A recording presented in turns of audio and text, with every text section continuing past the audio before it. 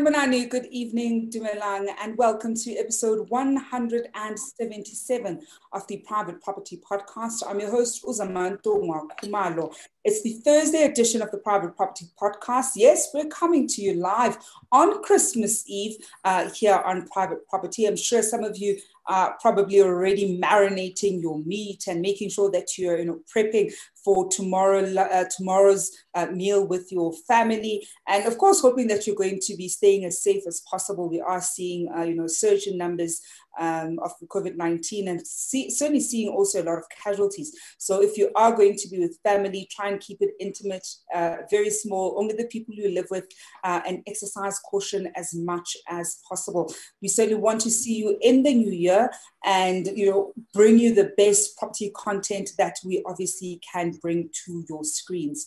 And talking about property content, we also bring you the First Time Home Buyers Show with Esther Claassen, and that comes to your screens every single Wednesday at 7:45. We spoke, you would have seen the show yesterday where she was speaking to Cindy Lelisiane, and if you missed that one, they were talking about buying a property with a property stock file and really going through some of the things that you want to make sure you get right. So do go back and listen in on that conversation that Essie Claassen had on the First Time Home Buyers Show. We also bring you the Farming Podcast. This is an exciting podcast. Umbali Noko brings you the Farming Podcast every Tuesdays and Thursdays at 1 o'clock.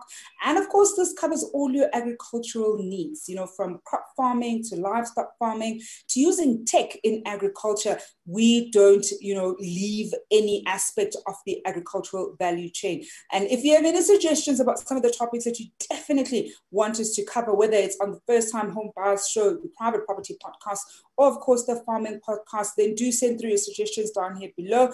We simply love hearing from you, and we definitely want to be able to bring you the content you want to see on your screens. We never leave you alone over the weekend. You already can see that the weekdays jam-packed with a lot of content, and over the weekend, Chad brings you the best of what this country's estates have to offer with the Developers Show, and that you can look forward to every Saturday and Sunday at 1 o'clock. So that's some of the great content that we have on offer for you here at Private Property, and we're going to be bringing certainly more in the new year, and we're quite excited about that. But talking about something that we're very excited about, we are running that competition where you stand a chance of walking away with 1,500 Rand with your friends and family. Of course, I'm talking about questions for the champions. This is a competition where we're asking you to form a team of 5 with 4 of your friends and family members, and give yourselves a great unique name. Make sure that you hop on the live when we start at 7. Let it be known that you're watching, and then wait until the end of the conversation because that's where we ask the 5 questions, and the team that gets the most correct walks away with that 1,500 Rand. It is that easy to walk away with that cash prize. So do make sure that you stay tuned. The questions are always based on the previous day's episode, so we want to make sure that you're watching. We're keeping the questions and the statements very simple, so stuff that you'd be able to easily remember if you're just watching. So we know it's been a rough year. Nobody wants to be writing exams. I hate exams. I think we should do away with them altogether. So we want to keep them certainly as simple as possible. And talking about something that could be simple, that is this evening's conversation. And this evening we're looking at a detailed guide to short-term holiday rentals. I'm joined by Leanne Harrison, who's a portfolio manager at Pam Golding Management Services. Leanne, good evening, and thank you so much for joining us. Thank you, Summer. Thanks for having me. Leanne, it is that festive period. And unfortunately, in many ways, it's not as festive as we're typically used to. I think, if anything, this is usually that time of the year where a lot of holiday destinations are booked out, from the ones that we're very used to the ones that are managed by even some of the viewers at home, whether it's via Airbnb or you've got some kind of other holiday package that you put together, perhaps a holiday home that you're deciding for a certain period you rent out, perhaps it's a timeshare. So there are all these different ways that this season, typically we see people holidaying in different ways. And in as much as we not seeing the kind of numbers that I know we typically see. People have already, booked out some holiday places. Some have moved there already, are probably going to be spending Christmas and the New Year, so going to be coming back earlier. And of course, there are also concerns from other people around if we go up a level or 2 or even 3 in terms of our restrictions, then what's going to happen with their reservations that we've paid? Maybe Christmas is for family and then New Year, they want to be out somewhere alone. So those are some of the things that we're going to be exploring this evening when it comes to short-term holiday rentals, because a lot of people already, I know I'm hopefully going to be going away in January. But now when you're looking at these numbers and everything is paid for, it's booked, you're also just slightly worried, right? That perhaps it's already outside of the cancellation policy of that particular service period. But perhaps let's first sort of start, Leanne, with the benefits of short-term leasing during this period, because some people have, I think, kind of tried to find different ways to make money. So let's look at the benefits of that during the holiday season. Thanks, Summer. Look, many people buy into residential estates or sectional title developments for investment purposes. And with the way the pressures are currently, this is a good way to maximize your investment, boost your income, have a second income as opposed to one, especially during this time. There's also the benefits of the profitability being higher than traditional letting, as well as your less of a risk of outstanding rental if you've got a short-term lease, because lessees pay earlier. They pay before they stay. So there are a lot of benefits in short-term letting your property, especially during this period or this pandemic. So then, Leanne, what's the difference? Because some people will say, look, you can just have maybe a 3-month lease, or 6 months, or 12 months. So what then differentiates your let's call it slightly longer term lease with the short term leases? So they generally have the same characteristics. So you've got a lease agreement where two parties enter into an agreement where one rents a property owned by the other in exchange for generally a sum of money. So it's the same with regards to normal leases and short-term leases. However, the one differentiating factor is the period. Now, in terms of sectional title legislation and other legislation, there's no definition for short-term letting. But generally, the terms are a normal traditional lease is between 6 to 12 months, whereas a short-term lease is between anything from 1 to 30 days. So that is the main differences between the two. The contract is still the same. You have to comply with the same contract, the conditions, the rules, etc. It's just the period that differs. And if we then, Leanne, kind of look at the responsibility of the parties that enter into this agreement, and I actually want to make it just slightly broadly, because what you tend to sometimes find with holiday rentals is obviously you'll have the landlord, whether it's private landlord or company, then you'd have the tenant, and oftentimes the tenant is never alone, right? So you're coming with friends or family. So what is the responsibility or what are the responsibilities of the respective parties in that transaction?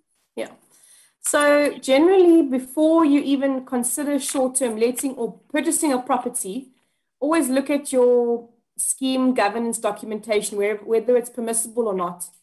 A lot of the times I find that people purchase property and they don't actually know that it wasn't allowed. And then there's an issue as to what do I do now because I bought this for a purpose. So it's always important to examine the rules and also the municipal bylaws, because you have to apply for a City of Cape Town departure, especially in the Western Cape, if you want a short-term lease your property. Also ensure that the tenant is well versed in the rules. So you confirm with them these are the rules that you have to comply with, because should there be a breach, it's attributable to the owner, not only the tenant. The owner will get that fine if a fine is raised or whatever the case may be. An owner also has to comply or ensure that they inform the body corporate that they are intending on short-term letting their unit, the details of the tenant, as well as the period of their stay. The responsibilities of the renter or lessee that is to comply with the rules, ensure the least amount of disruption to the other residents, because that's a major factor. If you've still got other people living, long-term residents living in the area or in the community scheme.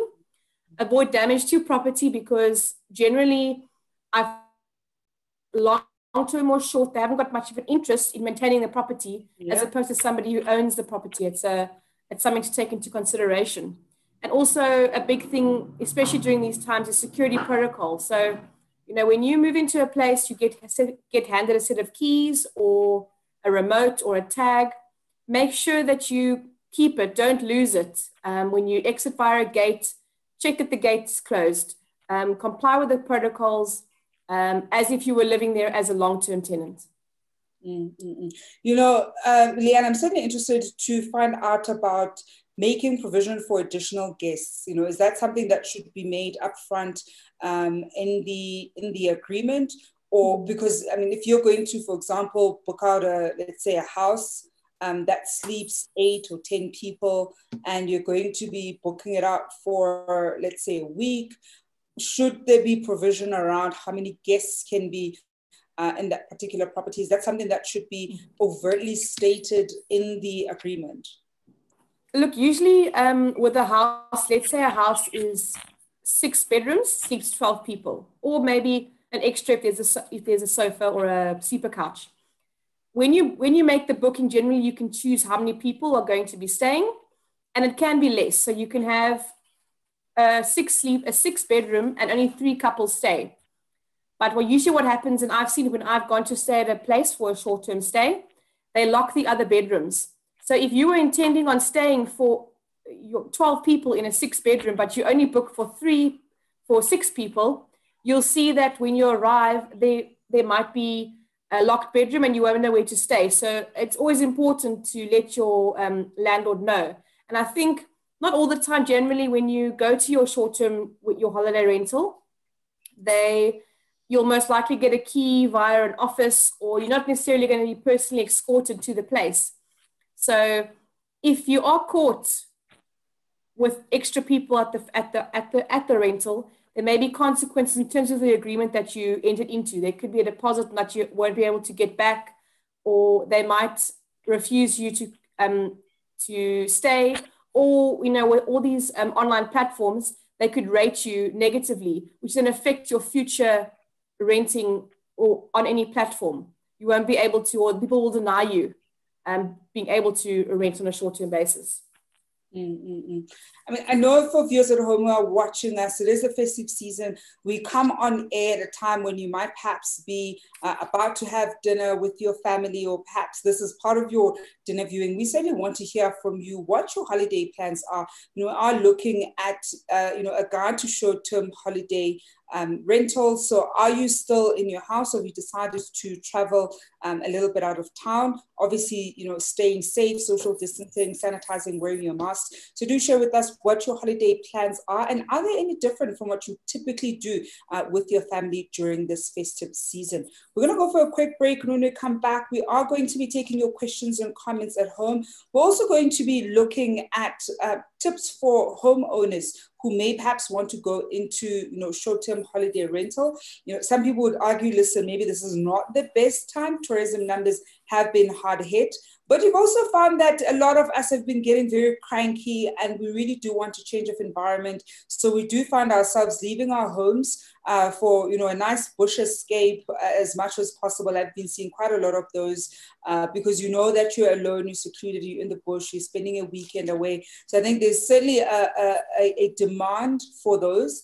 If anything, a part of me thinks a lot of the local service providers, so I'm talking about the private lodges, need to rethink their pricing, because as many of us have seen, they don't have prices that speak to the local demographic for the most part. And often we find them complaining that they've been hard hit because South Africans don't travel, except we do travel locally, but they've priced themselves for a US or a UK market, so the pricing is completely warped. And I think when you're a South African, you're looking at that price, you're thinking, look, for 5,000 a night per person sharing, you might as well just go abroad, because what's the point of spending 4 days in a bush, because we're also used to the bush, right? So I simply want to hear from you. What are your holiday plans? What are you and your friends or family getting up to? And how have you tried to, adapt to the reality that we're finding ourselves in? Because the reality is that we're not really able to do what we previously used to do. I know for some families, going to the coast, making sure you go to the beach is quite a big part of your holiday plans. We know that that's something that isn't possible right now. So how have you adapted to what we find ourselves now in order to still try and enjoy the festive season as much as you can? We're going to go for a break, and we'll also, during the break, be hearing from Esther Claassen just in a bit. What's up, Private Property fam? You know why I'm here. I'm here to announce tonight's estate agent winner. I hope you're getting ready for Christmas, and the winner is Ndaba Mkhize. You've won yourself 1,500 Rand cash. This is what Ndaba says. I signed my first contract with SEEF at the beginning of September. I sold my first sole mandate in October, 1 month in. Yesterday, I sold another property, and I have 2 new listings this week. Yes, it's been a challenging year, but opportunities have presented themselves as early Christmas gifts. Well done, Ndaba. You guys know what to do. Tell us about your 2020 highlights and how you managed to remain on top of your game. Have a Merry Christmas.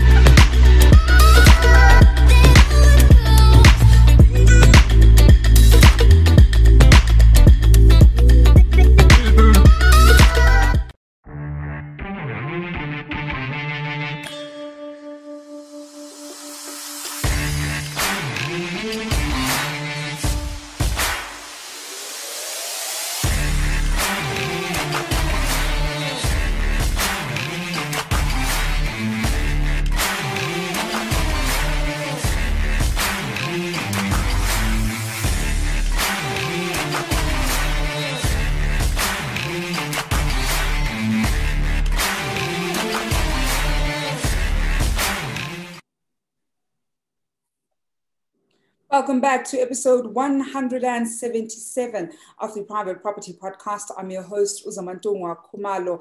It's a Christmas Eve edition of the Private Property Podcast. And this evening, we're looking at a detailed guide to short-term holiday rentals. I know that there are some property investors that still think this is a lucrative market and trying to find different ways to take advantage of some of the holiday rental accommodation that's currently gone on sale. I've seen some investors offloading those properties from their property portfolio. So some are thinking, look, we may be in the middle of a pandemic, but we're not going to be living like this forever. So their long-term view is try and buy those now, and you already know that perhaps in a year, you'll be able to make those returns. And so we're going to be looking at, certainly this half, looking at some tips for people who want to go into home ownership, especially when it comes to those holiday destinations. We are also taking your questions and comments at home, and I want to hear from you.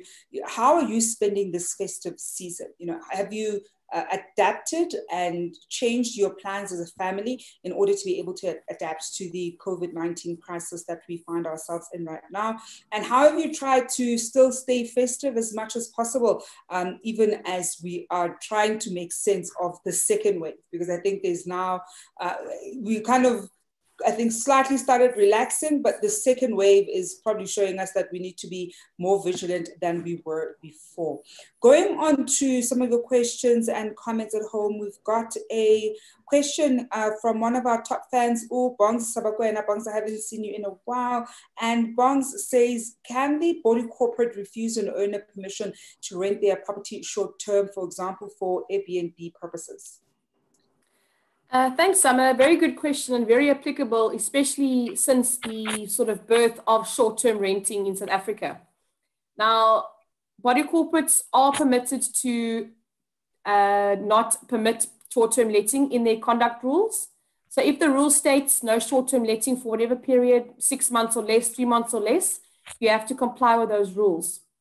If they wish to make a body corporate rule that they don't want short-term letting, they can do so. But with a rule amendment, you require 75% of the homeowners to pass that rule. So it's always dependent on the actual scheme and what that scheme permits in terms of the rules. So before you even buy and you are considering renting on a short-term basis, have a look at the rules, ask your agent, ask the transferring attorney, have a look at the rules first before you buy or sign the offer to purchase. You know, Leanne, sort of staying similar to that, then what would be the risks of short-term agreements, of those short-term lease agreements? There are quite a few, and that's, I think, what the body corporates and these estates take into consideration when they either permit it or not permit short-term letting. So the biggest one is the increased risk of damage to the property, plus the common property. Something as simple as, you know, guests, they have those wheelie bags, and I've found that they chip the tiles, they don't carry them up the stairs or down the stairs properly, causing damage to something as simple as a tile. But it's something that the body corporate then has to cover at the end of the day. Another issue is, again, security concerns. You know, tenants generally short-term tenants they're not interested in complying with the protocols. They'll lose their discs, tags, remotes. They'll allow guests in and out. They won't check the gate closing when they leave or enter. Another issue is noise and nuisance issues. So generally the biggest factor is that, you know, you come in for 2 nights, you come here for a party, you have a massive party at the flat, and you wake up the entire 3rd floor, who then have to deal with this every 3 or 4 nights. So that's a massive issue that the body corporates have to deal with. Another issue, overcrowding. Like we mentioned that, you know, what if your place is only 3 bedrooms, but you have 12 people coming to stay? The bylaws do state that certain amount of people per unit, but a lessor isn't always controlling that. They just want their income. And then the final thing, which is very important, is unlawful occupation. So myself as a tenant, I short-term lease, but I don't leave when I'm supposed to. Now, you can't just evict me. Bless you. Thank you. You can't just evict me. There's a process to follow. So that's also a consideration. You know, you have to weigh that risk when short-term letting your place. And you know, the unfortunate thing is, I suppose it's fortunate for the actual tenants, but short-term tenants are there for a short time and a nice time, not a long time, right? So oftentimes you really are there to party it up and to do things that you potentially wouldn't do in your own property. Yes. And so I think that's probably one of the reasons why you sometimes do get these places. You want to be able to throw a nice big party, sometimes not even have to clean up. You probably, you know, get somebody to pay, or you'll pay that additional fee that they have you pay when you want cleanup to happen, because you actually don't mind the stress. So then, Leanne, what tips would you give to our viewers at home who want to go into the short-term rental holiday space? Because there is a market. There's quite a big market, especially in different holiday destinations. We're seeing some areas kind of popping up and different kinds of experiences, you know, being curated by different people. So then what tips would you give them that will help them certainly have a very smooth transition in terms of getting into the space and then be able to best manage their portfolio? Before I go to the general tips, one thing to highlight is informing your insurer or your insurance broker, because sometimes there are terms and conditions of your policy that don't apply to short-term letting, which may affect a claim should there be one. So always chat to your broker or insurer before you start the process. And then things that I've learned, we just actually got back yesterday from staying in Plettenberg Bay for 7 days. And some things I've always picked up is, you know, with any home, I'm going to go stay there for a holiday most likely, or to enjoy myself. So I want the home to be a holiday home. So to make sure there's enough in terms of entertainment, a functioning braai area, a pool, jacuzzi, games, books, the like, so that the people living there can enjoy it in terms of a holiday. Another tip is just simple amenities, so nothing extravagant, that, because especially if you've got an expensive bath, but you're getting people stay there and that breaks or something happens, it's going to cost you. So keep everything simple, enough for the people living there, nothing too, sort of fancy.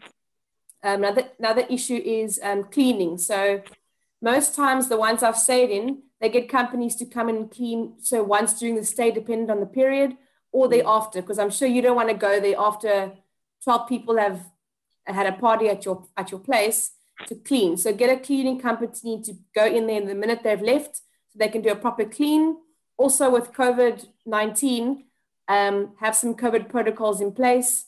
The company getting to clean, make sure they come and defog. I know that, I think as myself, my host did call me and say he's done everything he needs to. He's defogged the place. He's done all the necessary. So we felt quite at ease when we arrived. And then another item would be security protocol. I can't stress it enough because it's something that is very important currently in the country. So ensure that there's security, functioning security, an alarm, an emergency, a panic button, because generally if I'm outside having a braai with my friends, I'm not really worried about the front door being unlocked or whatever the case may be. So maybe inform your guests that you have this in place and try and ask them to enforce it, or at least have sort of 2 or 3 barriers at your house or apartment. And before we wrap up, and any tips then for the people who are going to come and stay? Because I think one of the things that sometimes potentially happens is, you come and stay, let's say you don't break anything, but after you've left, then the owner says you've broken XYZ, then how do you essentially deal with that one? Look, it's very tricky because it becomes a he said, she said. So I think when you're looking at something like, if there is glass that potentially could break, keep it out of bounds. If you've noticed something that is broken when you arrive, inform the landlord or your lessor about it. And I think once you leave, just take one last look. And I mean, if the lessor ultimately says something is broken, then I suppose you have to just, argue about it. But I think anything that potentially could break, always just keep it out of bounds or be avoided if anything should happen. Well, Leanne, we are going to leave it there with this evening's episode. Thank you so much for joining us, and thank you for always making time to have a chat with us. We certainly do. Thanks so much. That you and your family will have a great Christmas tomorrow, and we'll see you in the new year. Thanks, Summer, and to you and your family. Thank you so much. And that is Leanne Harrison, who is a portfolio manager at Pam Golding Management Services. We're going to go for a quick break. When we come back, it is going to be that time for questions for the champions. You certainly don't want to miss this Christmas Eve edition of that one. We'll be back just after this.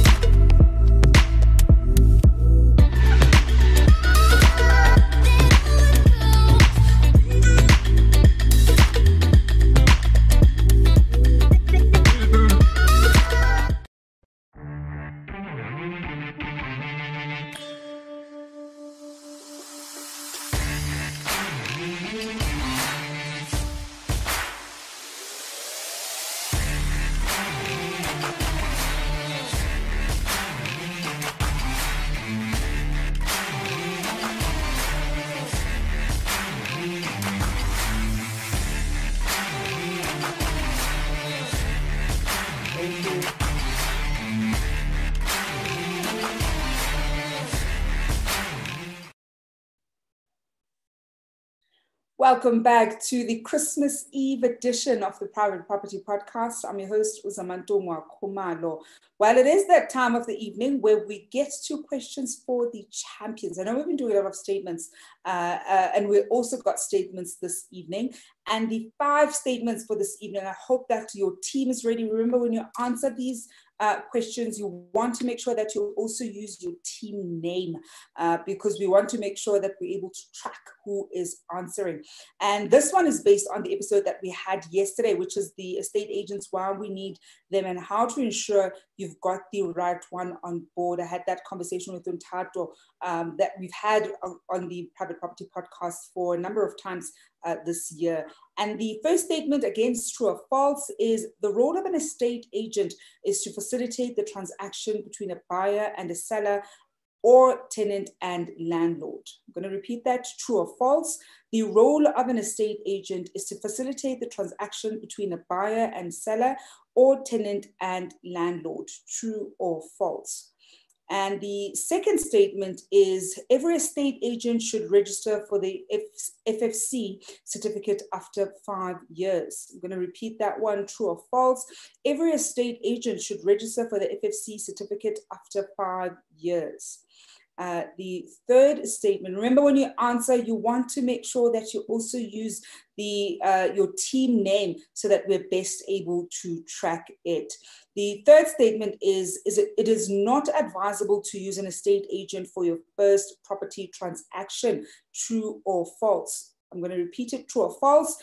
It's not advisable to use an estate agent for your first property purchase.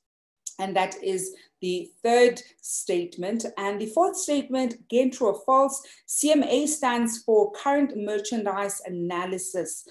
So that CMA stands for Current Merchandise Analysis, true or false.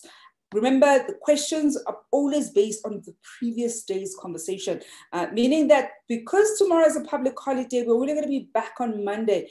So the questions for Monday are going to be based on the conversation that we had today.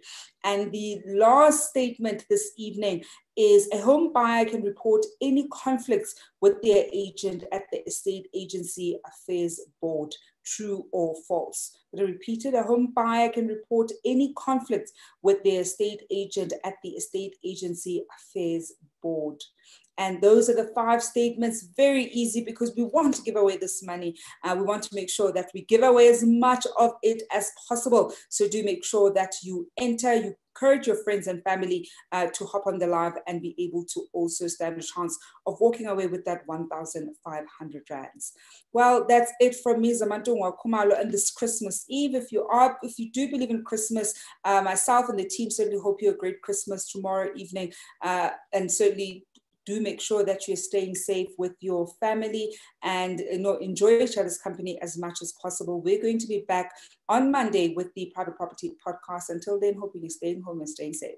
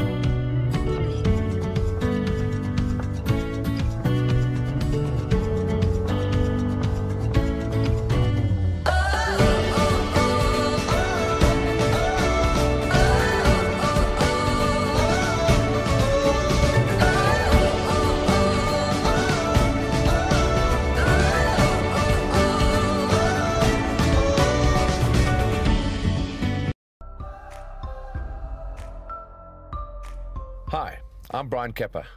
I'm a 10-time South African motorcycling champion. My family and I have chosen to live in Fourways. There's some really great suburbs in our neighborhood. There's a lot of families living in the surrounding areas, in places like Lone Hill and Cedar Lakes. What draws people to Cedar Lakes is that it's so close to the Broadacre Shopping Centre, Cedar Square, and Fourways Life Hospital. Lone Hill is a major draw card for many families. It's got some great smaller commercial centres and some fantastic schools like Crawford College.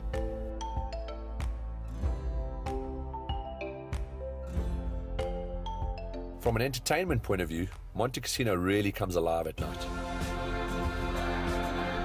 There's so much on the go, and there's an incredible energy in the area. Our family just loves the fast-paced lifestyle that Fourways brings. But honestly, the thing that attracted us most to this area was the active lifestyle that it offers. As a family, we've chosen to live in Fourways because of the lifestyle and convenience, and this is our neighborhood.